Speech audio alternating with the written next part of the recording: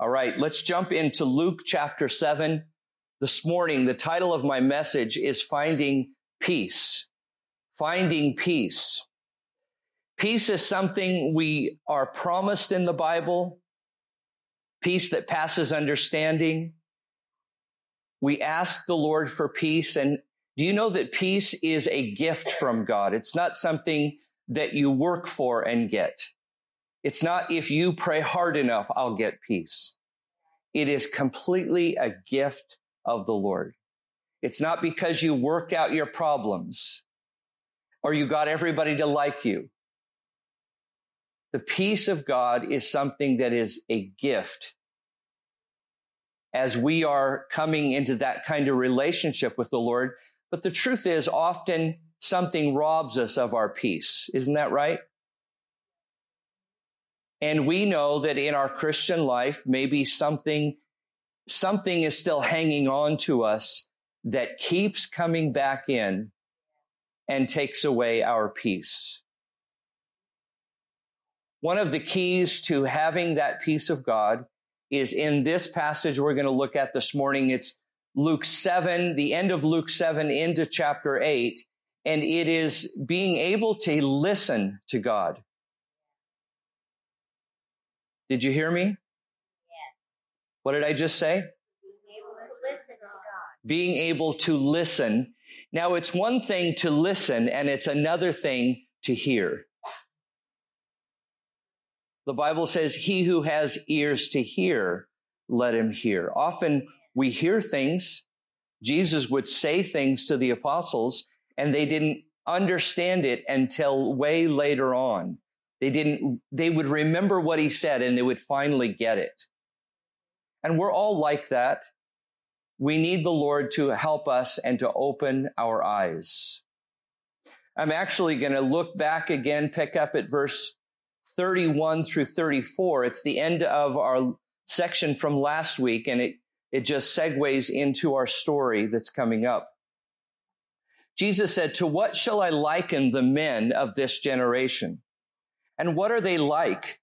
They are like children sitting in the marketplace, calling to one another and saying, 'We played the flute for you and you did not dance. We mourned for you and you did not weep.' John the Baptist came, neither eating nor drinking wine, and you say he has a demon.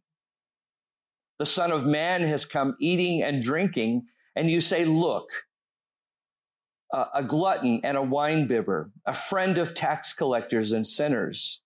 But wisdom is justified by all her children." That last verse, verse 35, is a verse that I read many years ago and is just stuck in my heart. It's one of those verses you might just read and never even remember you read it. But it so intrigued me. Wisdom is justified by all her children. Isn't that interesting? How many of you ever noticed that verse before? Nobody, just me.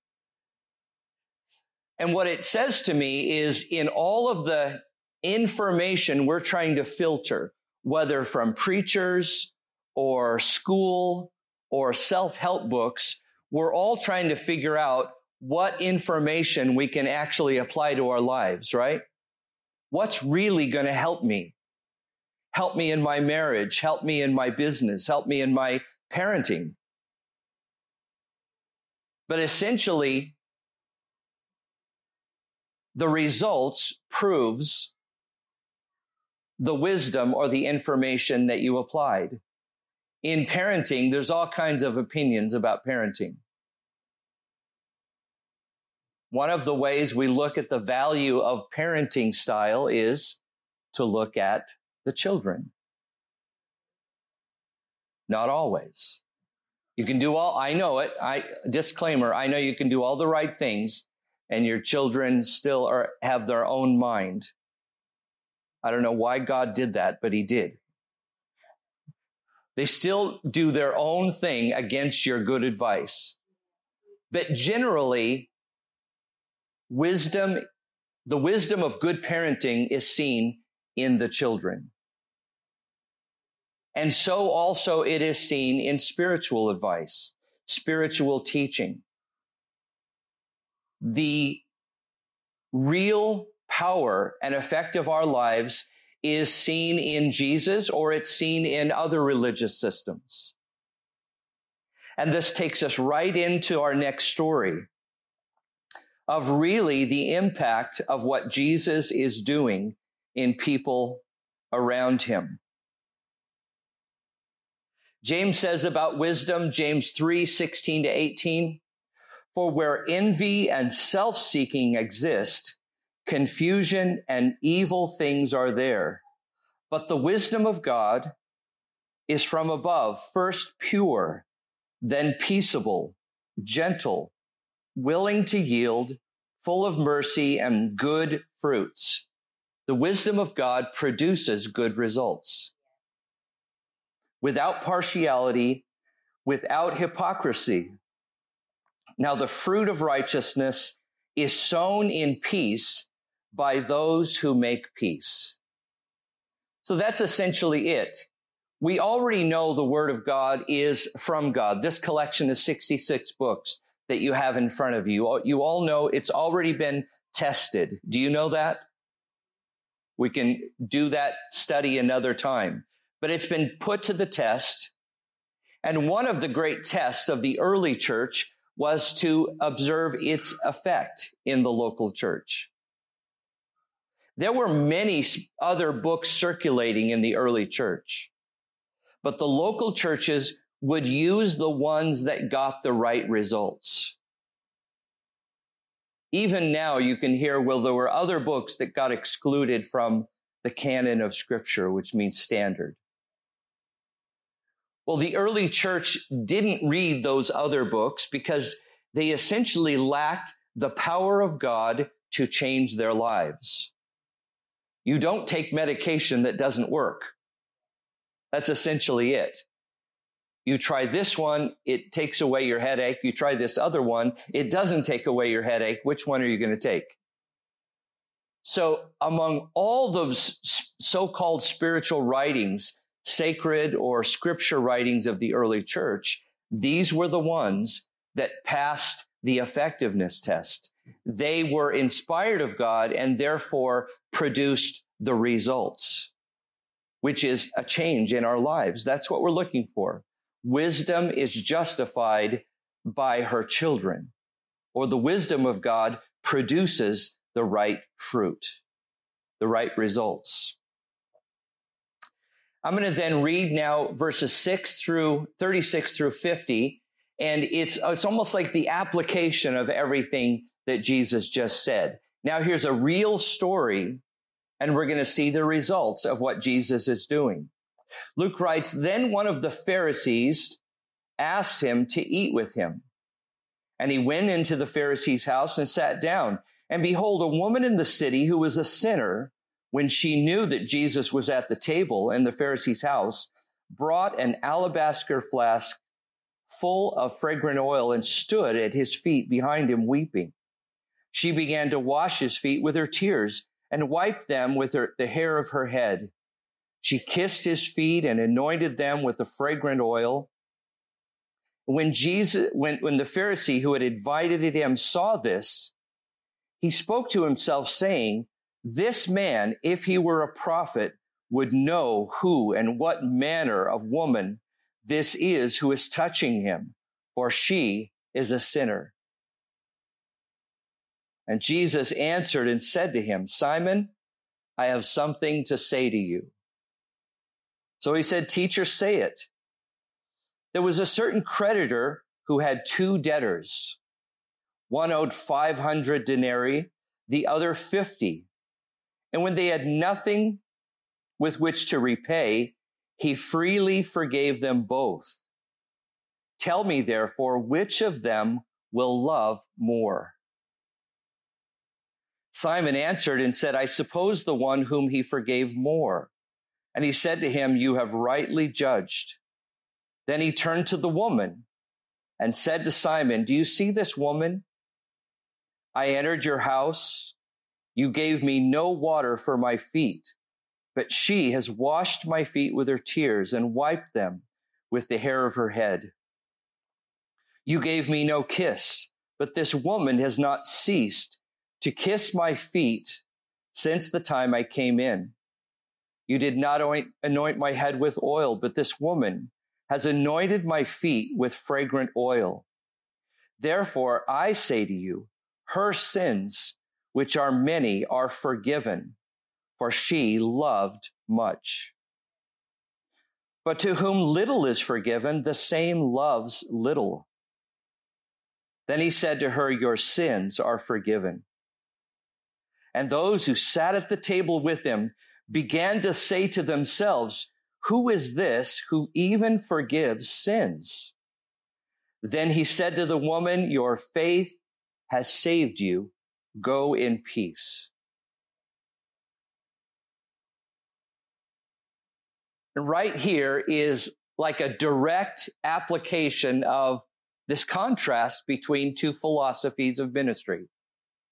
Wisdom is justified by all her children. And we're taken right into, we have the philosophy, the wisdom of the Jewish religious system, which has become so legalistic. It has become primarily an outward show of religion rather than an inward change of the heart.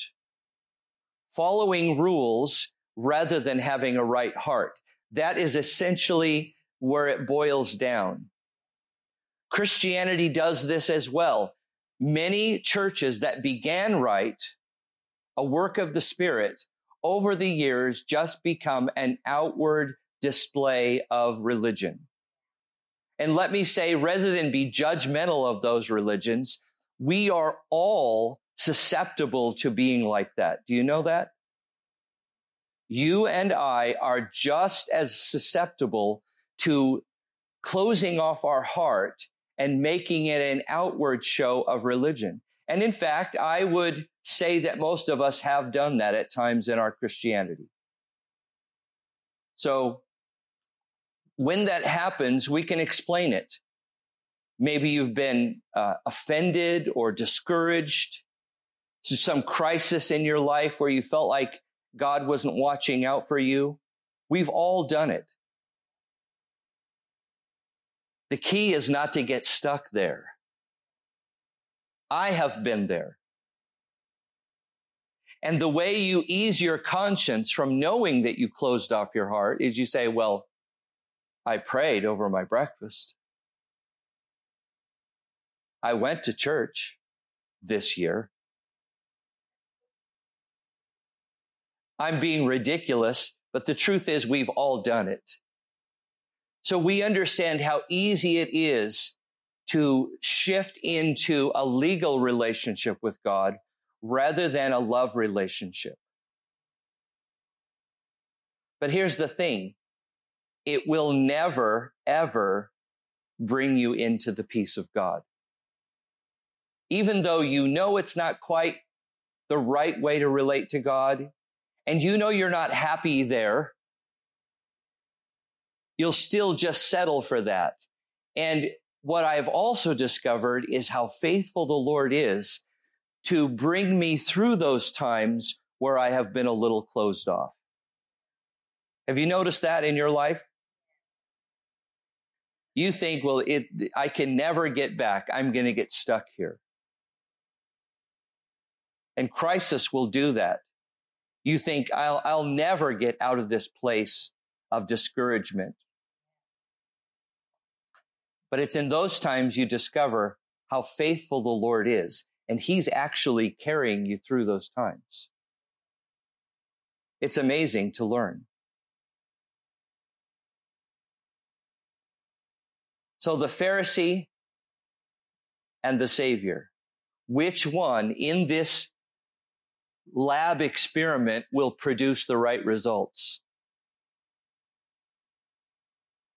When somebody invited you to their home, it would be, of course, to get to know Jesus more, to learn more about Him. Let's have a talk. Somebody says, hey, I'd love to get together with you. You think either you're in trouble or you just want to get to know more about you. The pastor's least favorite saying in church setting among the people is, Pastor, can I talk to you? Don't ever say that to me. Okay. I'm just telling you up front. Can I talk to you? Preface it with something else. I would love to talk to you and give you a lot of money. Okay. I'm weak, so just help me out, okay? It would be normal to have your guests come into the house in this Jewish setting to provide a basin of water to wash their feet. They wore sandals, walked on dusty roads, to greet your guests with a kiss, to anoint their head with oil, symbolizing the joy of the Holy Spirit.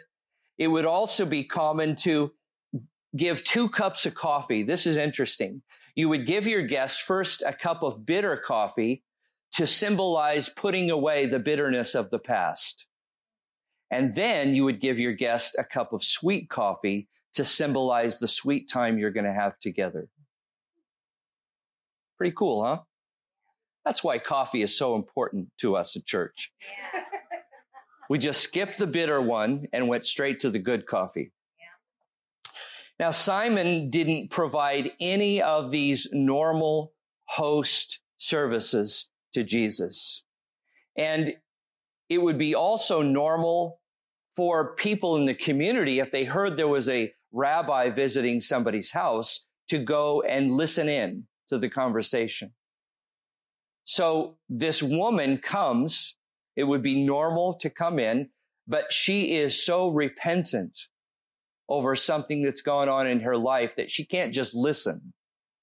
She has to come in and is weeping so much that she washes Jesus' feet with her tears, anoints him with this fragrant, very costly, fragrant oil, which in the Bible, when that happens, it's a bit of a picture of worship. That worship is costly, it's sacrificial, it's fragrant, and it fills the house with the perfume of this sacrificial gift that she's given to Jesus. It's beautiful. The Pharisee, in turn, thinks if Jesus truly was a prophet, he would know who this woman is and put a stop to this right now. Jesus knows what he's thinking and says, Simon, I have something to say to you.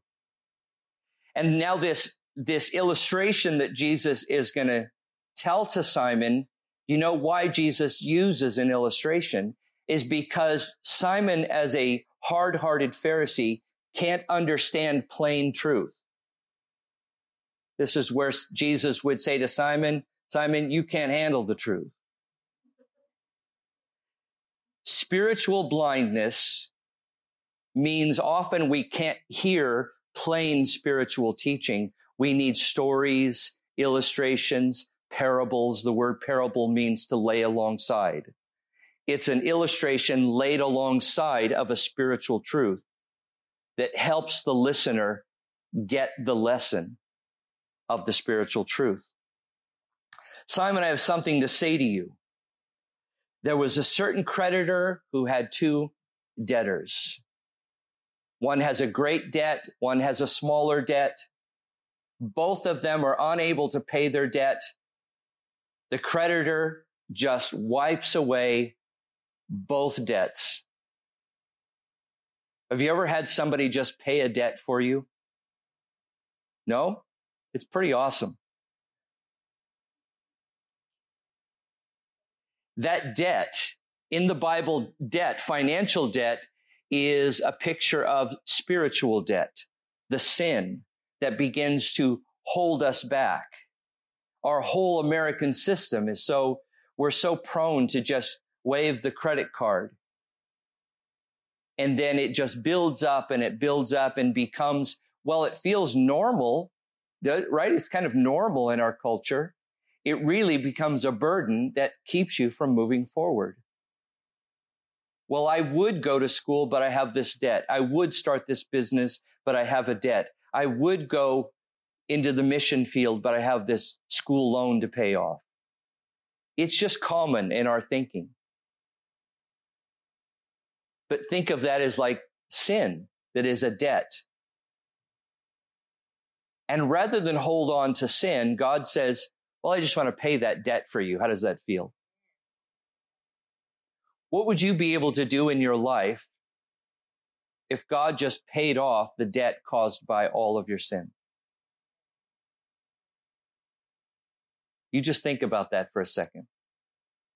You were just suddenly free of that burden of debt.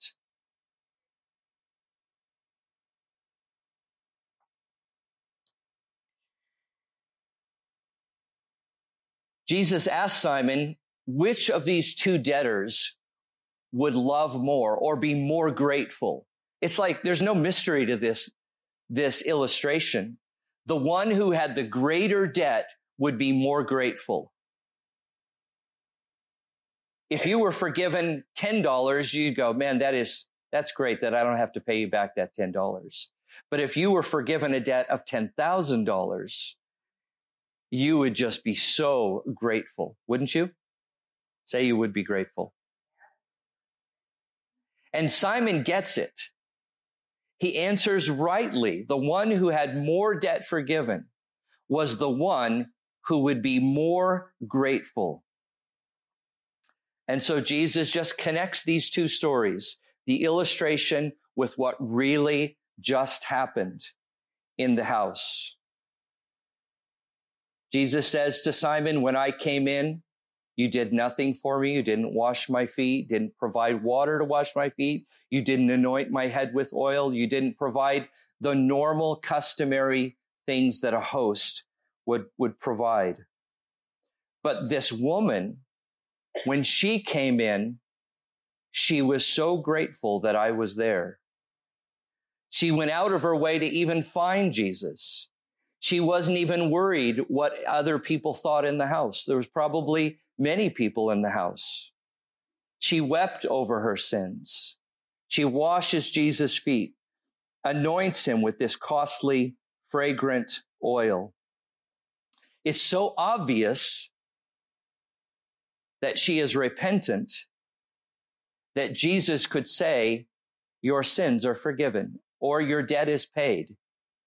You know, on the cross, the last thing that Jesus said was, it is finished. You know that phrase of the 7 sayings from the cross? And have you heard that what that is in the original is tetelestai, which could be said, paid in full. Did you know that? When Jesus says it is finished, it could also be translated, Jesus was saying, paid in full. Isn't that amazing? It's all there if, I can sound like a parent for a second, if you kids are listening. So we read the Bible and we just pay attention to the details. Jesus literally said on the cross, it is finished, paid in full. That is all of your sin, past, present, and future, paid for. Now, it gets applied to your account when you, in faith, ask for that to be paid. The holdup is not on God's part. It's on our part for holding on to the debt. We kind of get used to the debt, don't we? Jesus said to the woman, go in, your faith has saved you, go in peace.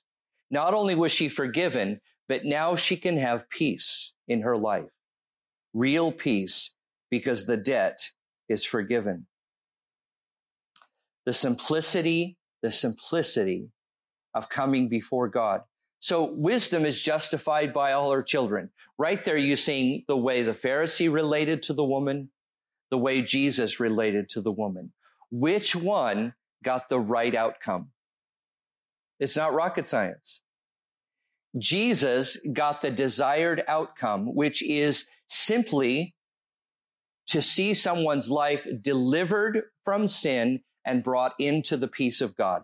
That's simply the outcome that we're looking for. In church, Christians love to debate doctrine, don't they? They love to debate, well, our church does this. Well, our church does this. Well, that's great if you're excited about how God's working in your church, great. I want to hear about it. But there are those times in those conversations, it's not, well, hey, let me tell you what we're excited about in our church. It's, oh, well, your church does that. Our church does it this way. Have you heard that tone? I just want to slap that tone. Yeah. Amen. I'm just confessing that out loud. In my heart, I have the heart of slapping. Because that tone is a sure giveaway of the Pharisee philosophy of ministry. That's how you just put it in that category. Now, we might be wrong on, no church has it all right. But we can be wrong on a lot of things and God can still work. Say amen. Because even in a little dysfunctional ministry, God can still work. Do you know why? Because it's ultimately about the grace of God and God's ability to work in the hearts of people who are actually open to Him. So we can get some things wrong in how we do church, and even a few doctrinal things be wrong, and yet our heart can still be right. Good soil can still have a few rocks in it, and the seed will take hold. We'll see that coming in Luke. But we could have all perfect doctrine and a legalistic or this outward show of mentality in our hearts. And God can't work with that. Even Jesus would teach good things among people who couldn't hear what he said.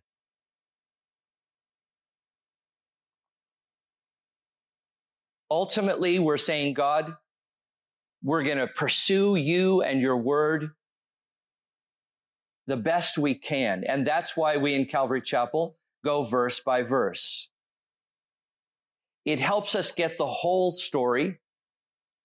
It protects us against being out of balance doctrinally. It eventually does the job of offending everybody. So you will have your turn. If we go through the scriptures, rather than take topical hobby horse scriptures, then we'll be balanced. We'll all be faced with difficult things. And over the years, it produces maturity in a church. And that's the wisdom, I believe, of teaching the whole Bible, Genesis to Revelation, with a single purpose of knowing more about Jesus. Did you know the whole Bible is about Jesus? And in fact, Jesus said it was. John 5:39 and 40. When we read Genesis, Exodus, Leviticus, your favorite book, Leviticus, right? Job. Remember, it has something to do with the work and ministry of Jesus Christ. If we're looking for just doctrine or just history, we've missed the point. Missed the point completely. The evidence of the wisdom of Jesus is seen in the result in this woman's life. And the onlookers, maybe it's even you, you're saying, can I really completely yield my life to Jesus? Can I really? What'll happen? What if he wants me to do things I don't want to do? Like have peace? Have the peace of God? Maybe you've tried it your way and it's not quite working. I don't say that with a judgmental tone. Do you hear judgmental tone in my voice? I'll work a little harder. It didn't work for you. That's that my grandpa voice. I have 8 grandkids. Look, it's amazing how God lets you try it your way until you come to that place where you're going, it's not quite working. And then you say, Lord, okay, I'm ready now. And he goes, okay. And you find that throughout the Bible, God takes you when you're ready. And he's going to do the very things you were trying to accomplish, but couldn't do. Put your life in order, bring you to a place of peace, resolve relationships, get rid of the bitterness, move on to the sweet cup of coffee. They might be hard lessons, but they're important. I want to give you 4 things, just application things, as we wrap up this message this morning. But I think the lesson is so plain and powerful that as we're deciding whether to believe Jesus or not, we can just see which one got the right results. Jesus did. 4 things. I hope you write these down. Number 1 is to allow Jesus to forgive you. And I said it in that way because that might sound strange, because you're thinking, well, doesn't he want to forgive me? That's not the question, whether he wants to forgive you. The question is whether you will allow him to forgive you.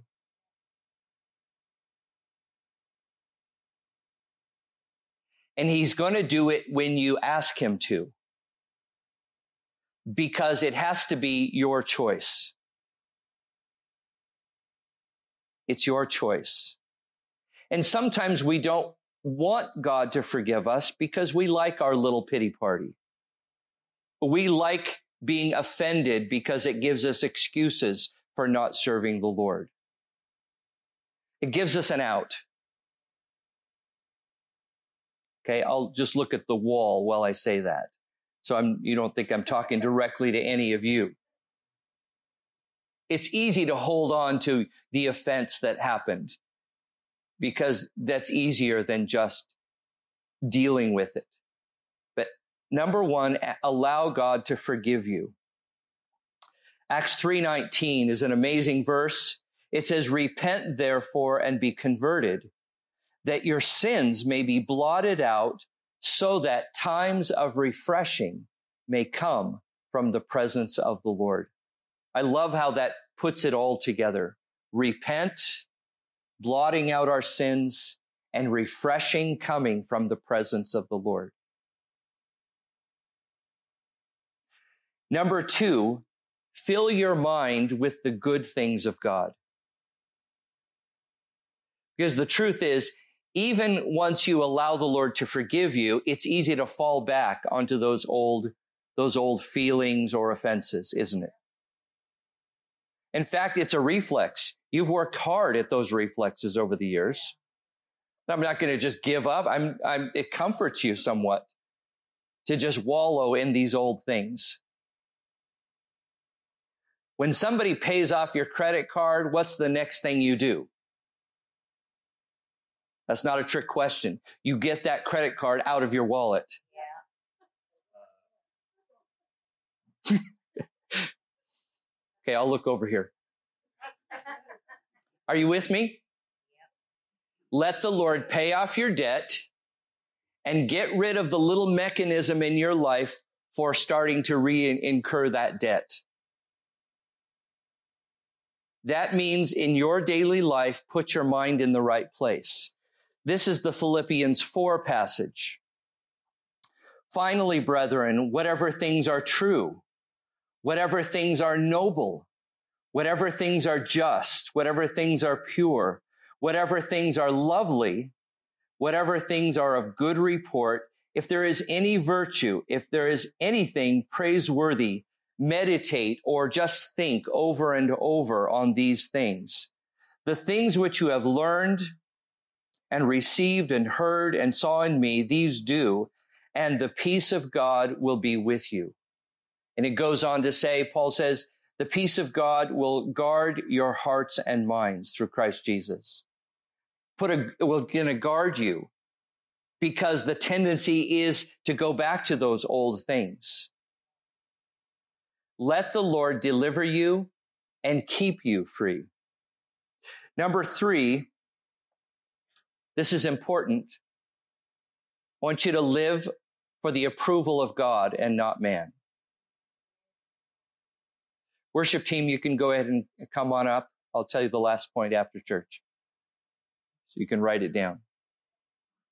One of the things, I say this because one of the things that keeps pulling us back into the old ways is worrying about what people think of us. Are you nodding yes? Are you with me? Do you see that tendency in your own life? Right now, I'm worried about what you think of me.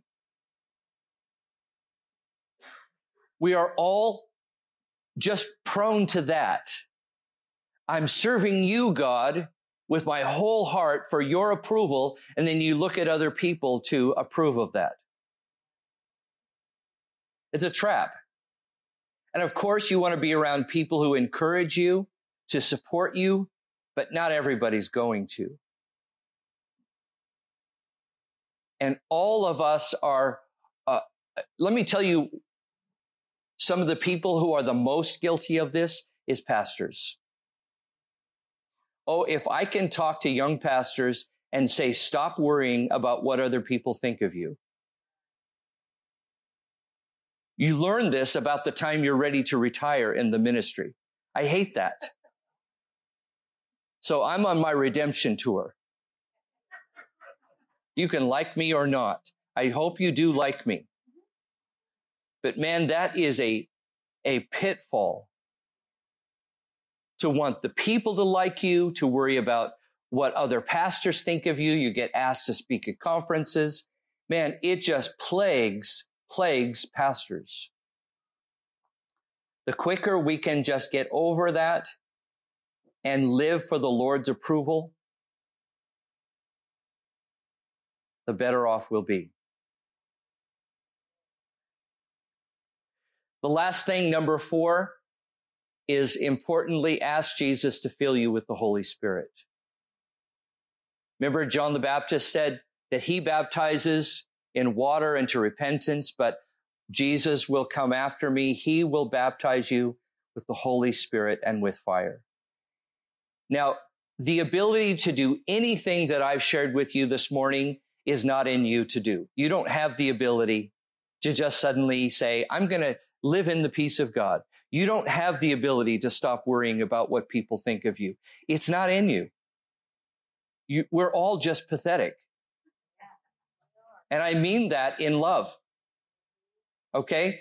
If you just acknowledge, I'm completely unable to do this, then you will just let the Lord enable you to do it. In fact, he said, John 15, abide in me and I in you, as the branch can do nothing of itself. Have you heard those words before? You've all heard it before. The branch can do nothing of itself. Abiding is simply being connected. It's a Bible word that we don't use anymore, but you know what it means to be connected, don't you? How many of you are looking at your phone right now? I can't live without being connected. Everything we do is, where can I find gas? Where can I find the best coffee in town? Where's my hotel? You know what it means to be connected. Just be connected to Jesus and see everything that just flows out of it. As soon as you lose connection, you know it. I'm looking at my wife go, did the internet drop? I cannot live one more second without getting the Wi-Fi back on. And it's that kind of constant connection with the Lord that produces all the results. You're not producing it. Luke 11:13, if you then, being evil, know how to give good gifts to your children, how much more will your heavenly Father give the Holy Spirit to those who ask him? We'll close there. Let's stand together.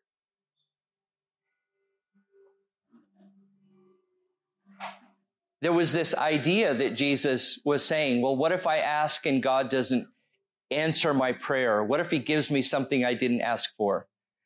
And Jesus is saying, look, you give good things to your children. You think God can't be trusted? let's just ask the Lord for good things and believe that he will give us good things.